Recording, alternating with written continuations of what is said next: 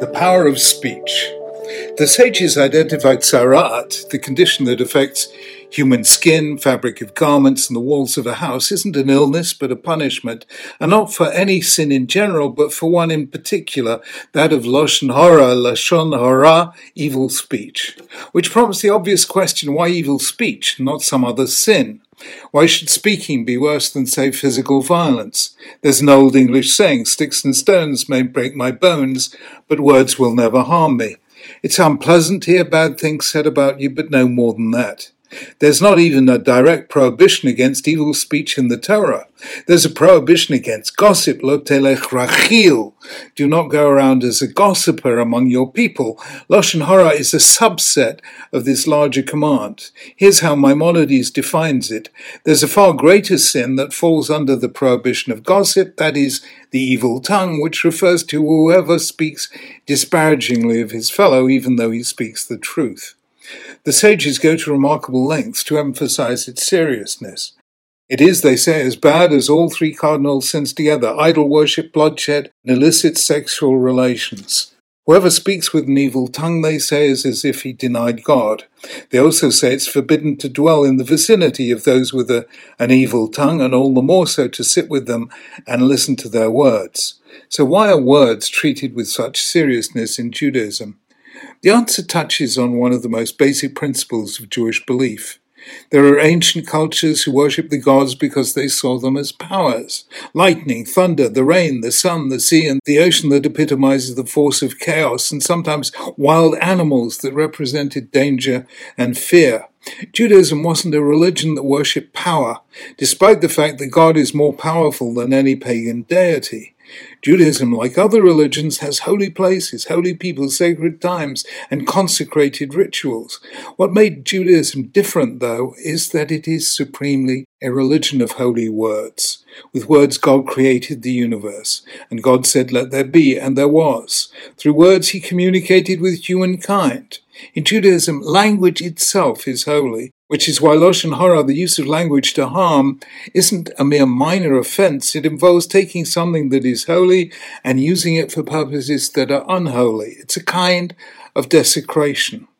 After creating the universe, God's first gift to the first man was the power to use words to name the animals, and thus use language to classify. This was the start of the intellectual process, that is, the distinction of Homo sapiens. The Targum translates the phrase, "and man became a living creature," as ruach mamalala, a speaking spirit. Evolutionary biologists nowadays take the view that it was the demands of language and the advantage this gave humans over every other life form that led to the massive expansion of the human brain. When God sought to halt the plan of the people of Babel to build a tower that would reach heaven, he merely confused their language so that they were unable to communicate. Language remains basic to the existence of human groups.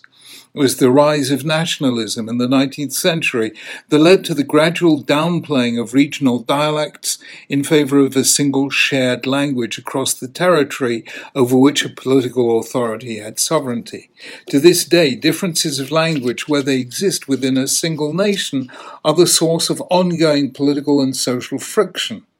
For example, between English and French speakers in Canada, or Dutch, French, German, and Walloon speakers in Belgium, or Spanish and Basque languages in Spain.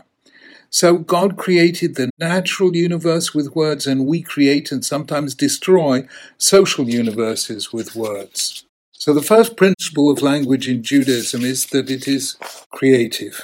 We create worlds with words. The second principle, no less fundamental, is that Abrahamic monotheism introduced into the world the idea of a God who transcends the universe and who therefore cannot be identified with any phenomenon within the universe. God is invisible. Hence, in Judaism, all religious images and icons are a sign of idolatry. So how does an invisible God reveal himself?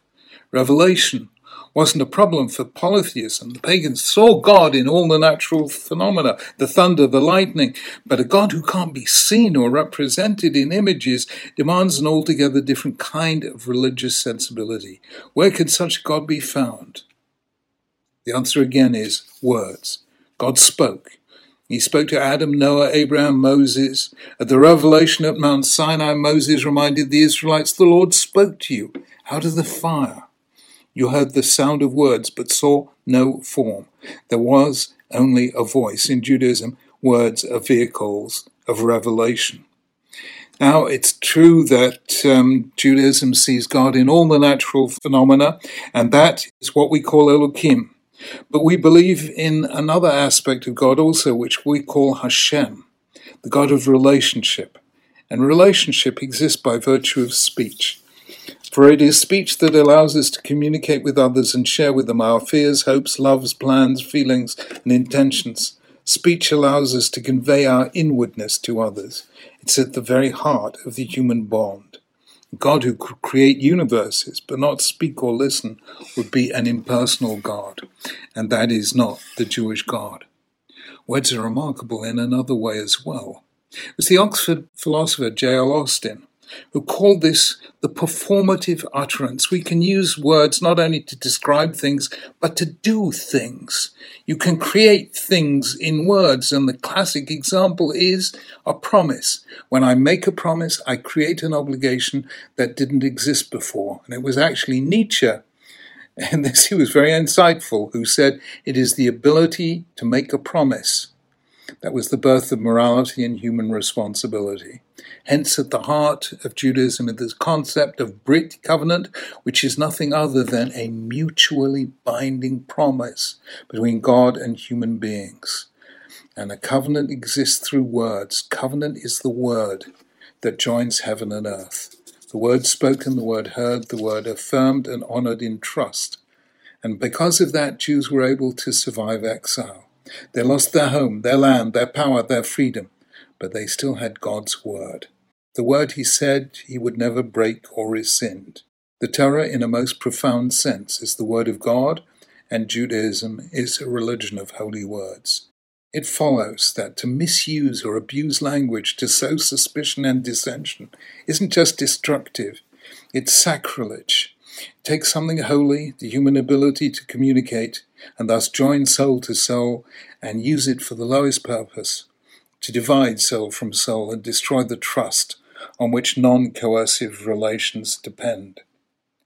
And that, according to the sages, is why the speaker of Lashon Hara was smitten by leprosy and forced to live as a pariah outside the camp.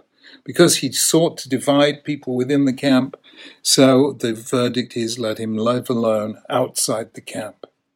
Language in Judaism is the basis of creation, revelation, and the moral life. It's the air we breathe as social beings. Hence the statement in Proverbs, "Death and life are in the power of the tongue." So Judaism emerged as an answer to a series of questions. How can finite human beings be connected to an infinite God? How can they be connected to one another? How can there be cooperation, collaboration, collective action, families, communities, and a nation without the coercive use of power? How can we form relationships of trust? How can we redeem the human person from his or her solitude? How can we create collective liberty such that my freedom is not bought at the cost of yours? The answer is through words. Words that communicate, words that bind, words that honor the divine other and the human other. Lashon hara, evil speech, by poisoning language, destroys the very basis of the Judaic vision. When we speak disparagingly of others, we diminish them, we diminish ourselves, and we damage the very ecology of freedom. That's why the sages take Lashon Hara so seriously, why they regard it as the gravest of sins, and why they believe that the whole phenomenon of tzarat, leprosy in people, mildew in clothes and houses, was God's way of making it public and stigmatized. Never take language lightly implies the Torah, for it is through language that God created the natural world, and through language that we create and sustain our social world. It is essential to our survival as the very air we breathe. Shabbat Shalom.